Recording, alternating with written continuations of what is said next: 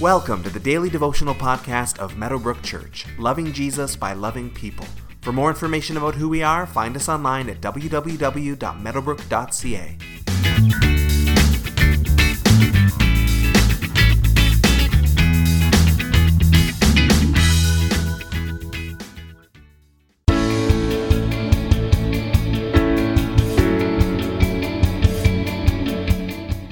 Every song or movie or book or story needs a strong finish. There's nothing worse than enjoying a gripping tale only to have it peter off into nothing at the end.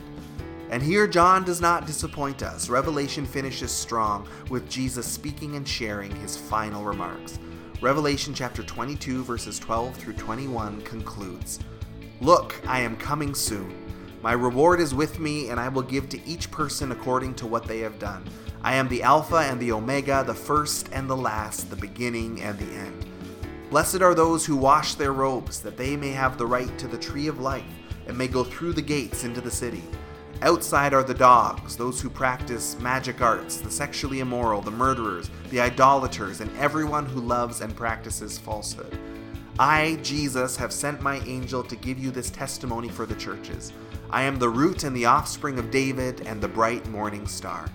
The Spirit and the bride say, 'Come,' and let the one who hears say, 'Come.'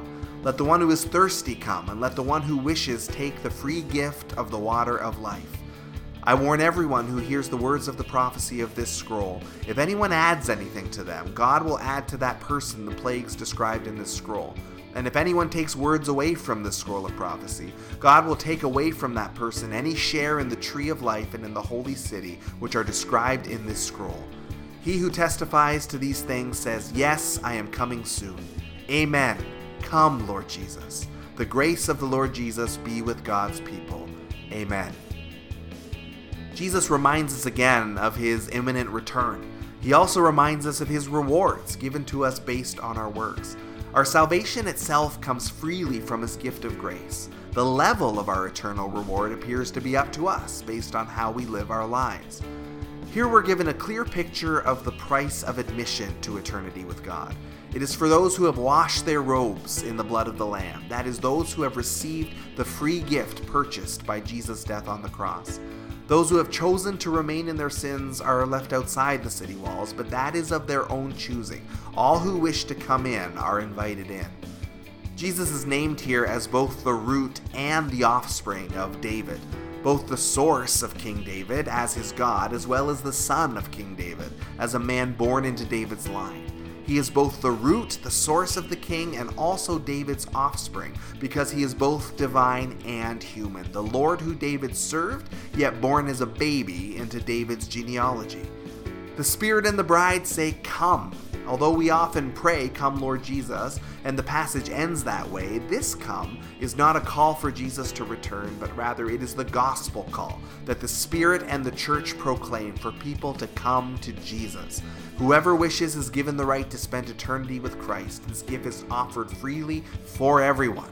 There are serious implications listed here for those who would tamper with or manipulate this book, and it shows how seriously God takes his word. He takes it very seriously, and so should we. Jesus issues a final reminder of his promised return, and soon, so be ready is the implication. John closes with his agreement, "Amen, come Lord Jesus," and a benediction, a blessing for all who would read the words of the book of Revelation, that the grace of Jesus would be with us. Amen. And with that, we come to the end of our journey through the book of Revelation. Over the last several months, we've covered the entire book verse by verse, perhaps not going in depth into every single line, but we've read through the book in its entirety, and that is no small feat, so way to go for pressing through. On behalf of Meadowbrook Church, thank you for coming on this journey with us. On Monday, we will kick off a new journey through a different book of the Bible, and we hope you'll join us for that. In the meantime, we will end this podcast and end this series as John ends the book with this blessing. May the grace of the Lord Jesus be with God's people. Amen.